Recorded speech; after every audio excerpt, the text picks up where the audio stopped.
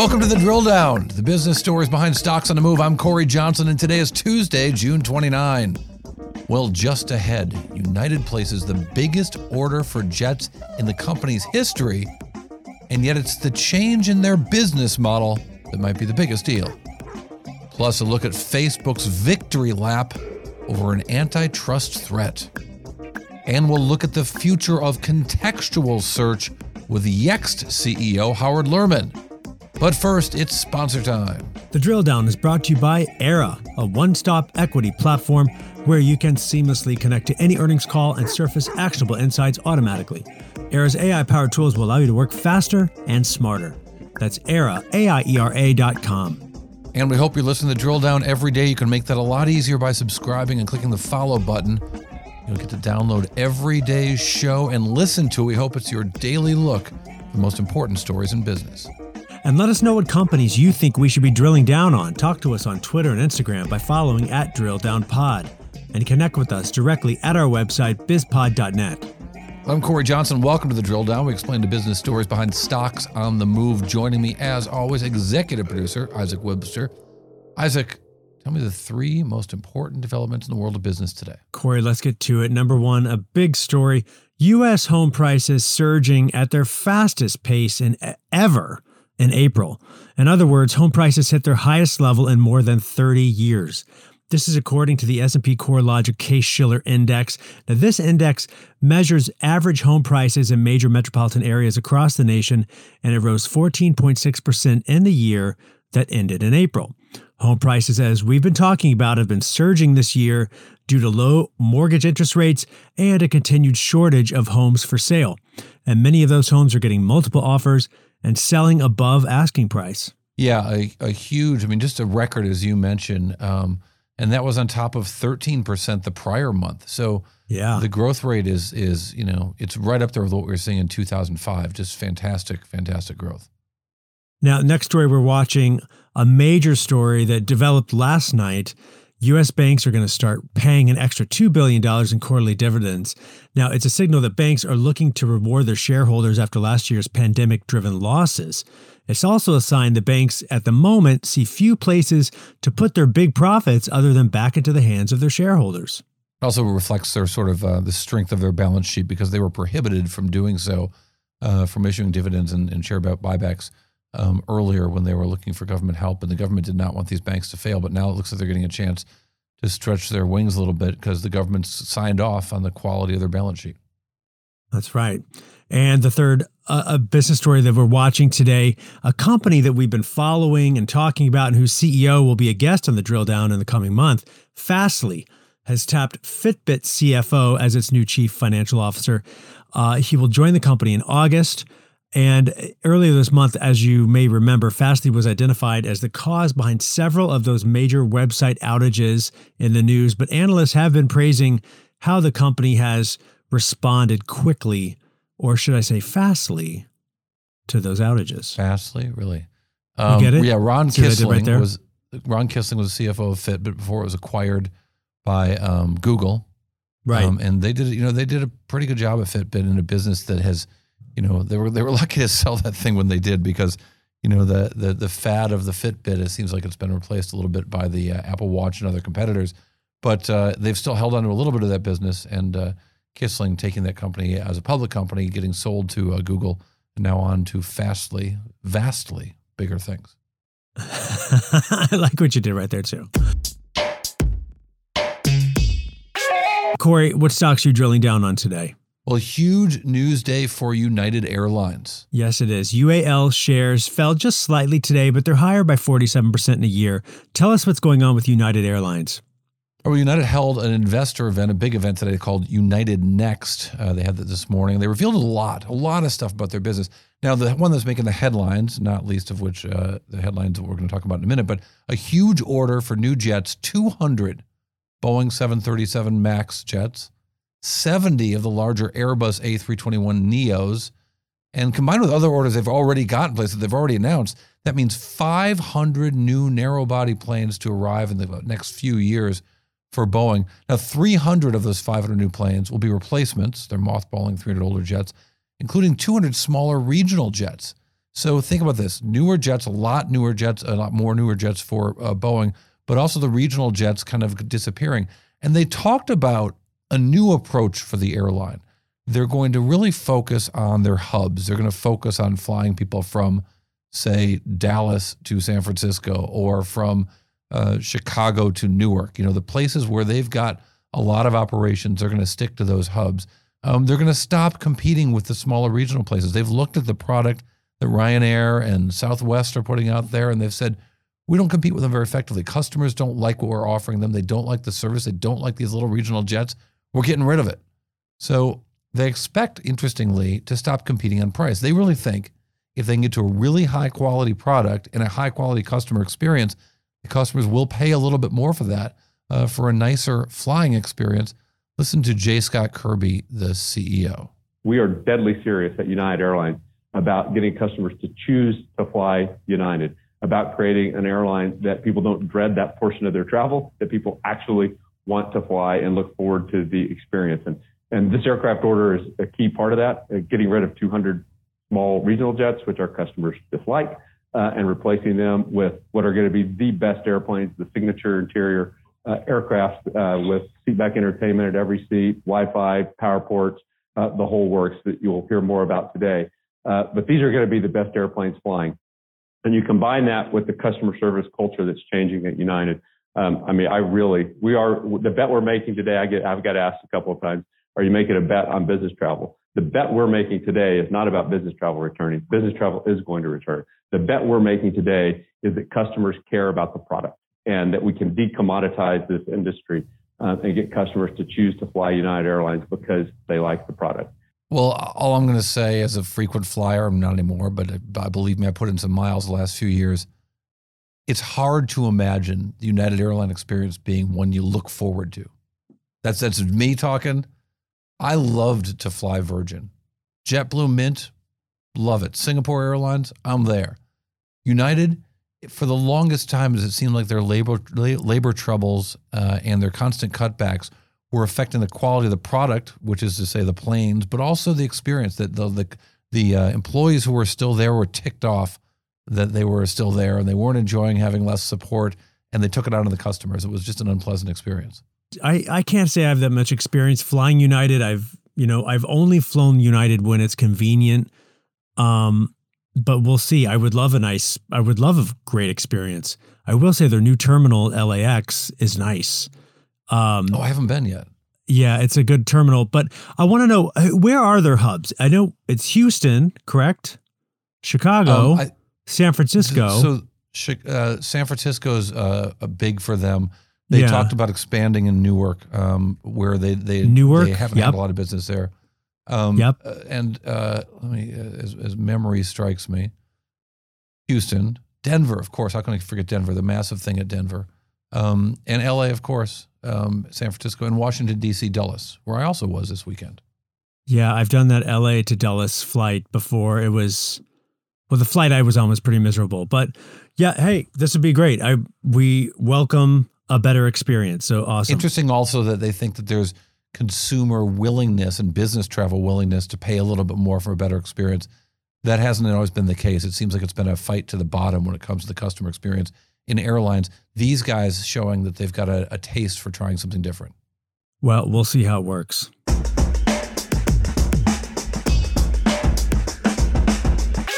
Corey, what is your next drill down?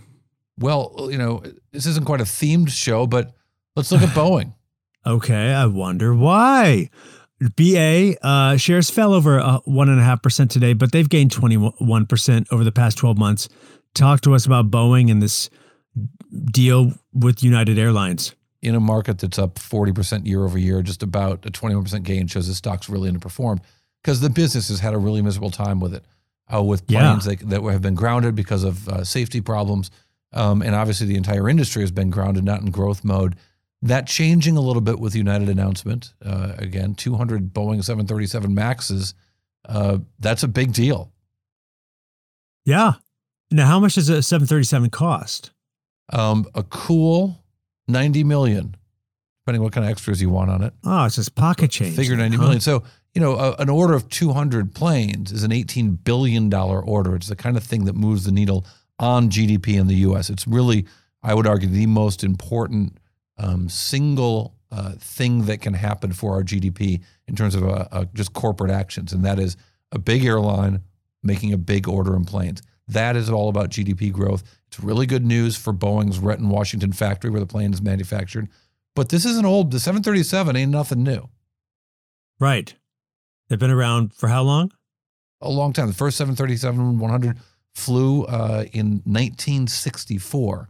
This plane obviously is a much more modern thing, but of the most basic size and shape of this thing and the way that it connects to the airports. Indeed, airports built so that they can roll out the right gate and everything to a 737-sized plane means that this model has stuck around for closing in 60 years. Well, hold on though.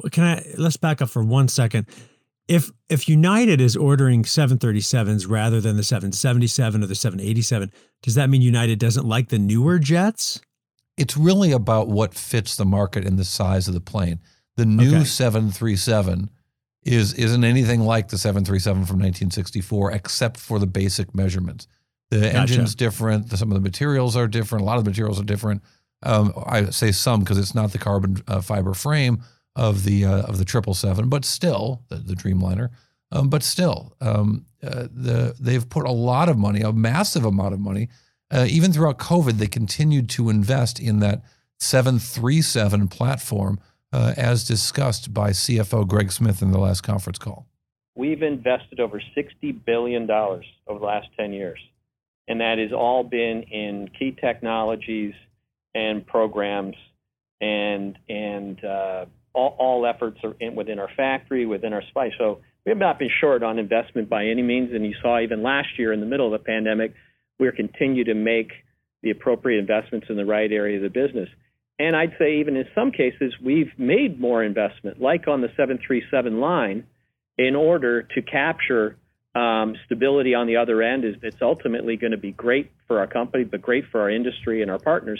And I misspoke before. When I said the 777, the 787 is the Dreamliner. That's the one with the carbon fiber frame and the wings that kind of bend back as it flies. A beautiful thing to see, but not as easy a thing to sell as the well-known size and shape of the 737 that is really the basis of United Airlines fleet and will be for a long time to come.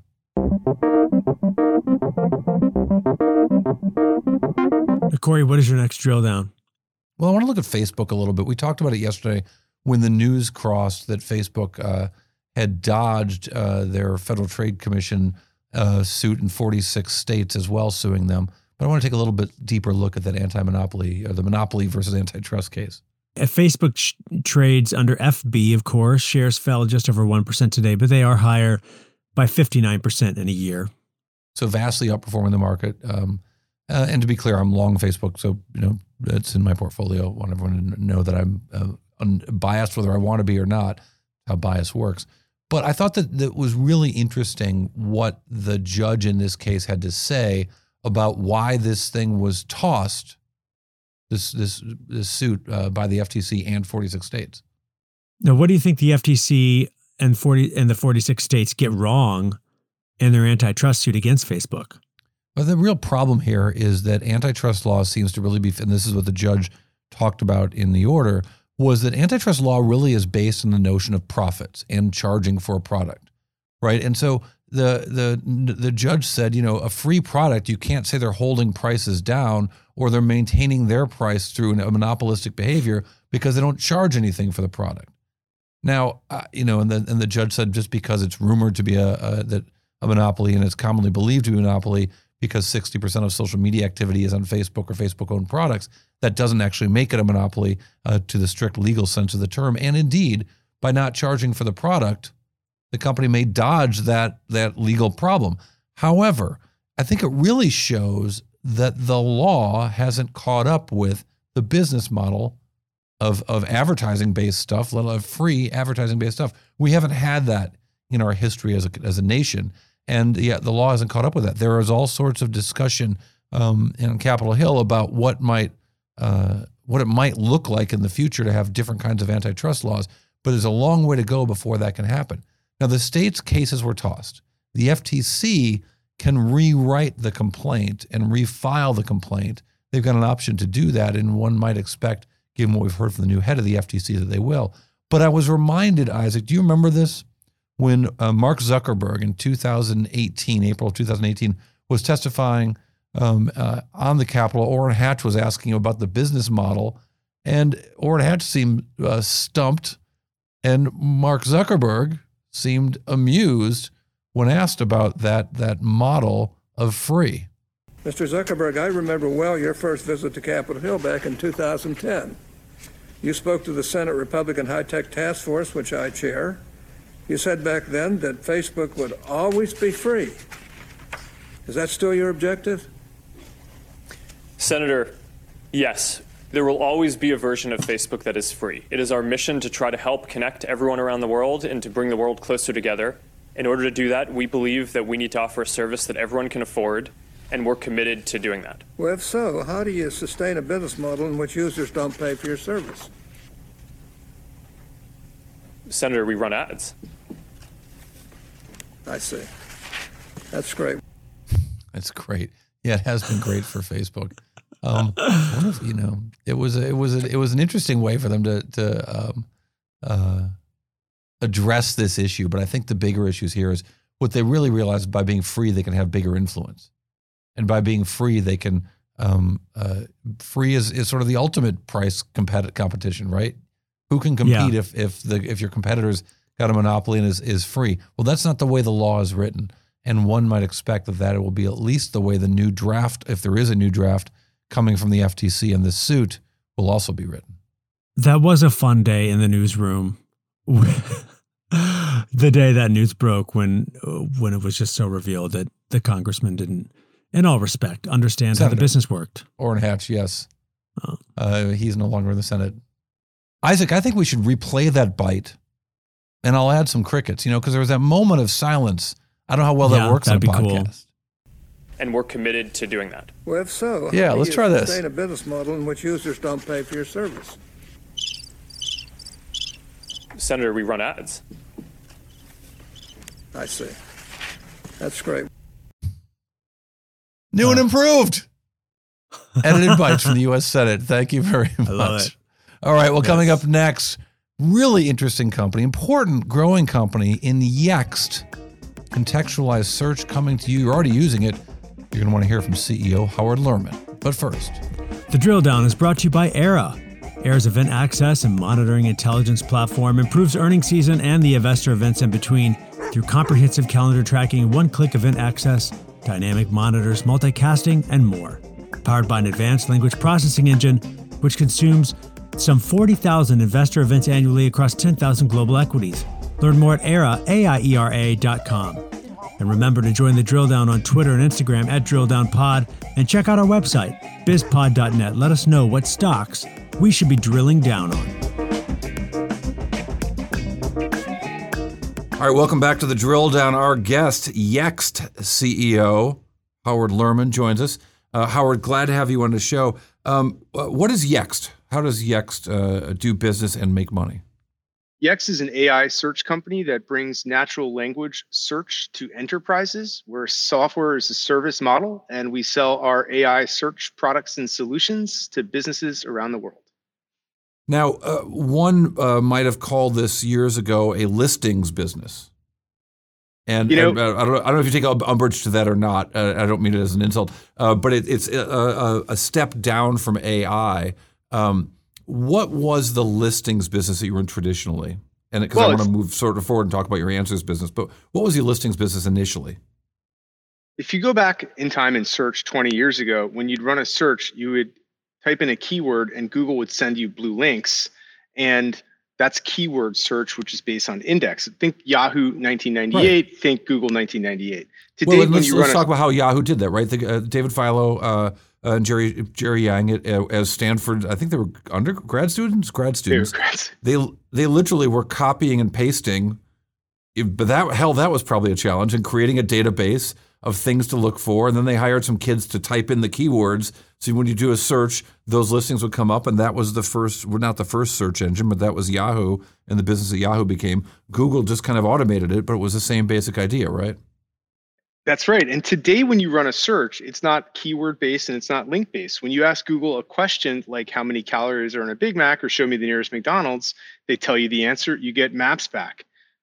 That is fundamentally based on a technology called natural language processing, which uses a underpinning called knowledge graph. And a knowledge graph is a brain-like database that contains facts about the world and how it's related. Google pioneered this concept. That's how they give you that answer when you're looking for a question. And one of the answers that they need to give all the time is information about locations. They need to know where McDonald's are, when they're open, what the delivery options are, what menu items exist. And so the first foundation product we built was a listings product off of a knowledge graph. And we essentially, for every enterprise we worked with, helped create their own knowledge graph and then gave all those facts to Google and Alexa and Siri and everywhere else where people were looking, so that when you ask Alexa or you ask Apple where the nearest McDonald's is, you're going to get the right answer from the source itself, McDonald's. A couple of years ago, we realized, gosh, we have knowledge graphs for thousands of the world's biggest companies. Why not take that next level and actually offer them the ability to answer questions themselves? And well, so that's where our answers back. product come from. I'm going to pull you back in time and unpack the first part, and then I want to get to the second part. So you get hired by a company. You use the example of McDonald's. I don't know if that was an actual client of yours. Maybe use an actual client that you've talked about. Well, McDonald's is an actual client. Morgan Stanley would be another one we could talk about. So Morgan Stanley hires you and says, "Can you create the keywords for us? Here's all of our data. Here's our here's our offices. Here's the names of our mutual funds, and so on." That's exactly right. A knowledge graph is a schema that contains sort of all the different types of entities that an organization would have. So in the case of a financial services powerhouse, you might have wealth managers, you might have fund names, and these are all organized in a certain way, and then they're filled in a knowledge graph. It doesn't do you any good if you can understand a question if you don't know what the answer is. And so our first sort of platform that we launched to the world with, our listings product, was fundamentally based on a knowledge graph. We helped companies organize their location information in a knowledge graph and supply that to Google and Alexa and Bing and Siri and Facebook and Instagram. And around the world, we'd put information about locations in there. As we've expanded, companies began to add additional entities to their knowledge graph that were not location-based. Things like products and people and other types of answers, FAQs, knowledge-based help site articles. And so what became obvious was that we then, with all this knowledge in our systems in a structured way, we could help customers then be able to answer questions directly with their own search.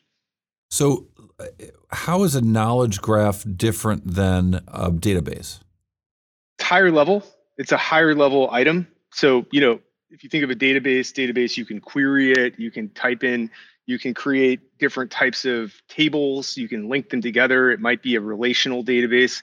A knowledge graph, the best way to think of it, and you can see this in Google. If you go into Google and you type, what year was Marco Polo born? They're going to just pull up the answer and they're going to say Marco Polo date of birth. And they're going to say, I don't know what it is, 1251, January 16th. That is being retrieved from their database. And here's what's going on beneath the scenes. They're taking that query, what year was Marco Polo born? And they're breaking it up into intents. And they're using natural language processing to say, you were looking for a person, Marco Polo, and you're looking for his date of birth, which we then go into our knowledge graph, and it builds a structured query and gets it back out, and it presents you with the exact answer. Now contrast so it's that. Sort of, it figures out the way to present the context based on the context of the question itself. I think that's a way of looking at it. What it does is it takes the question and it finds what the important intents are. You might say, for example, when is Dreamforce this year? And they'll say, Dreamforce. That's a Salesforce event, and that has a start time. And so you're essentially building a query, a structured query from a natural language question. And it uses generally speaking, a technology or an algorithm called named entity recognition to do that. So did the listings business serve that information to Google, saying, we're going to give you all the answers that you might be asked anyway in the way that you want them, so you can just, bolt on our knowledge graph to your knowledge graph, so your knowledge graph gets bigger, but our customers get their information featured the way they want it to be featured? Corey, that is exactly right. we built every company that used us a knowledge graph. We gave that knowledge, and that knowledge graph, the structure of it, we mirrored the Google knowledge graph, that we could give it to Google so that it showed up in Google. And in doing so, we built an enormous set of facts from many thousands of companies around the world. And having the knowledge is actually equally as important to being able to answer a question as having the algorithm to do it. And it's in fact a harder starting point, because you can't tell me where the nearest McDonald's is or whether a Krispy Kreme donut is gluten-free unless you have that fact in a database in a structured way. Now I have a whole different question about donuts, but so and I'm not really a donut guy. And you use the word whole. And there we go. So all right. So you end up with this giant pile of knowledge, initially intended to serve it out to the places where searches were happening. That's your listings business. Correct. Then you come up with the answers business, which essentially is doing the same thing that Google's doing, right? We like to look at it in the way that there's one search platform or one answers platform that can handle your off-prem search in Google and Alexa and Siri, and your on-prem search on your own website and your own customer support site. Internally in the workplace, if you have agents taking calls from customers, everyone can see the same answers from one single knowledge graph, whether the user is in Google, on your own site, or behind the firewall. Do you think you found over time that the listings business wasn't as big as it looked initially because of the shifts going on? Every time Google shifts, it has these dramatic, in their technology, it has these cascade of effects to other companies that have been supplying information to Google, and the way that they rank in Google searches was kind of a different but similar thing. Do you think as Google started to evolve, the listings business didn't turn out to be as big as you maybe thought at the start? Well, Corey, there's no question our listings business last year was hit by COVID-19. We had an amazing Q4 going into 2020, fiscal 2022 or fiscal 21. Right, so a year ago, we had a great Q4, then the pandemic hit. Google Maps views year over year. We said this on our Q4 earnings call. We're down more than 50%, 50. That's an enormous headwind. I don't believe anybody thinks that that's going to be a permanent situation as the world reopens, and we're seeing reopenings happening, faster and faster. There's no reason to believe that our listings business wouldn't see recovery. I haven't seen anything that suggests that it wasn't what we thought it was 15 months ago, except we encountered a headwind. Interesting. So, all right. So you add on the answers business. What is the answers business, and how does it differ from? So is the answers business really supplying that experience for your customers on their websites that the general user might have found it when they went to Google? We've all seen that magnifying glass on a website or on a help site. A customer, go to help.something.com and you see that magnifying glass. You can type in a search. Most of those searches you see today look like Google in 1998, look like Yahoo in 1995. They're all keyword based. So whereas and you can't find the stuff you're looking for. Can't find the stuff you're looking for. But so now you've got something different. Whereas consumer search has evolved with natural language processing to give you that answer, most corporate search is still stuck in the 90s, in 1999. And Answers brings natural language search to consumers, essentially giving to enterprises, essentially giving every company their own Google, a Google-like experience on their own site. That's the idea. So that when you search on KrispyKreme.com for a location, you get maps back. You don't get 10 blue links. When you search for a donut, you see the menu items and you can get details about it and get it. When you go to a healthcare site and search for a doctor's name that accepts a certain insurance, that speaks a certain language, you get a natural language answer, bam, there's your result. You can ask specific questions and get answers, support answers, instead of getting 10 blue links back on a page. Corporate search is stuck in the 90s, and Yext is modernizing that by bringing AI-powered search to the enterprise. Right. Well, that's the consumer experience, right? You have this great experience on Google because you can find what you want. And then you go to somebody else's site. It's still the same browser. It's still the same computer. You're still the same user, but you can't find the stuff you want. I get the desire there. But, you mentioned Marco Polo, born in Venice. Rome was not built in a day. Neither was Google. Google was not built in a day. Google was built with an enormous amount of programming and increasingly AI to figure out what people are going to look for before they look for it. You've engaged in that same thing? That isn't easy. Hiring those people isn't easy who can come up with that AI, and then getting to those developments isn't easy. Talk about that journey. You know, one of the things I've learned with R&D, Corey, is that there are certain people who are 10 or 100x normal people, aliens, I call them, or 10xers, whatever you want to call them. You know them when you see them. And it does not take a village to create a breakthrough. And so we've always focused on a small group of extraordinary folks, innovators. You'd be, for example, it'd be funny to see how many people kind of worked on the core prototype of the iPhone. I think it might be smaller than you would think. Now, to scale it, that is an enormous operation. And to build an ecosystem, a platform around it, that's where you need, tons and tons of people. But these original kind of prototypes that make something go don't require masses of people, but it requires quality of people.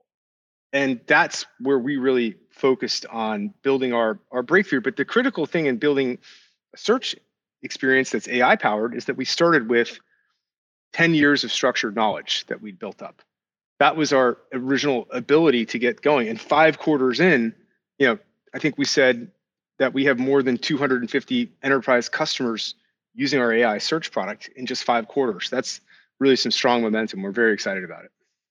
It does seem also that you may have had an advantage just because you knew how to structure the data to hand it over to Google, Siri, you said Instagram, Facebook, whatever.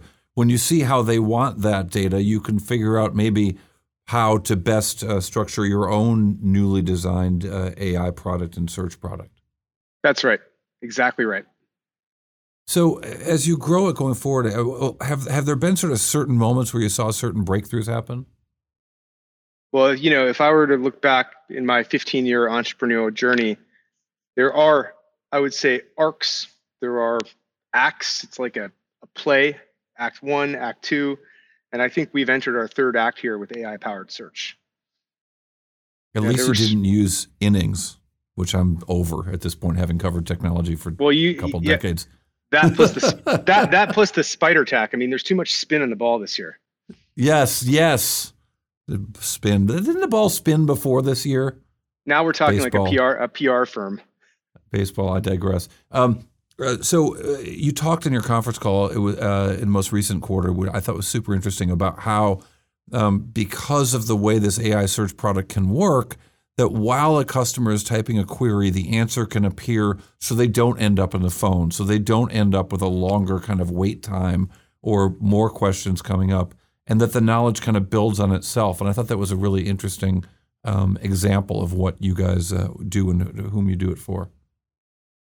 There's no question that as digital transformation explodes and has exploded over the past year, you can't walk into a store and get answers anymore. So everyone turns to digital channels. And what that's caused is support teams at companies to get crushed with tickets. The number of tickets that are flying through support systems like Zendesk or Salesforce Service Cloud has, doubled or tripled during the pandemic because everyone is expecting a digital answer.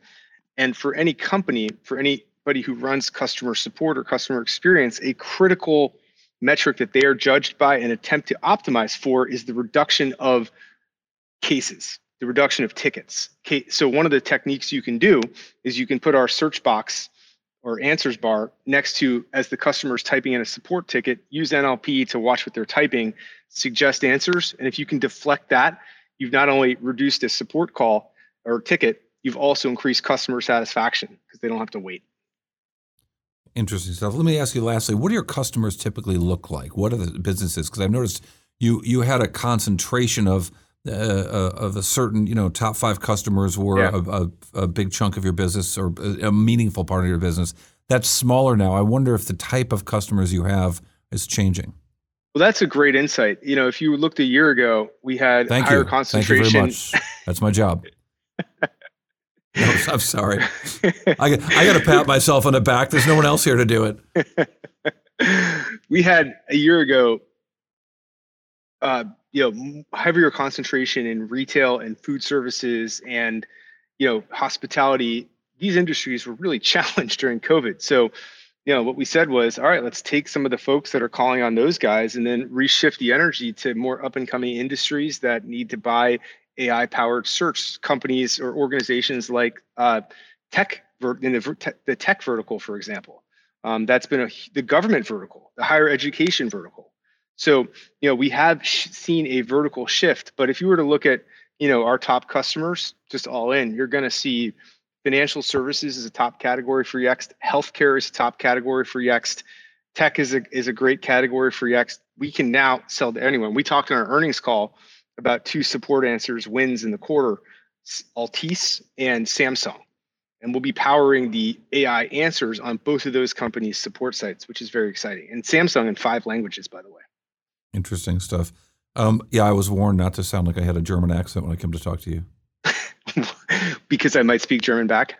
Perhaps. No need to do that. Yext CEO Howard Lerman, thank you very much for your time. We do appreciate it. Fascinating company in Yext. Well, up next on the drill down, the bite, that one number that tells us a whole lot. We mentioned the concentration of the top 5 customers at Yext 3 years ago was 14%. I didn't mention that part. But how low has that number come now from 14% top 5 customers? We'll have that number when the drill down continues. The Drill Down is brought to you by Era, a one-stop equity platform where you can seamlessly connect to any earnings call and surface actionable insights automatically. Era's AI-powered tools will allow you to work faster and smarter. That's Era, AIERA.com.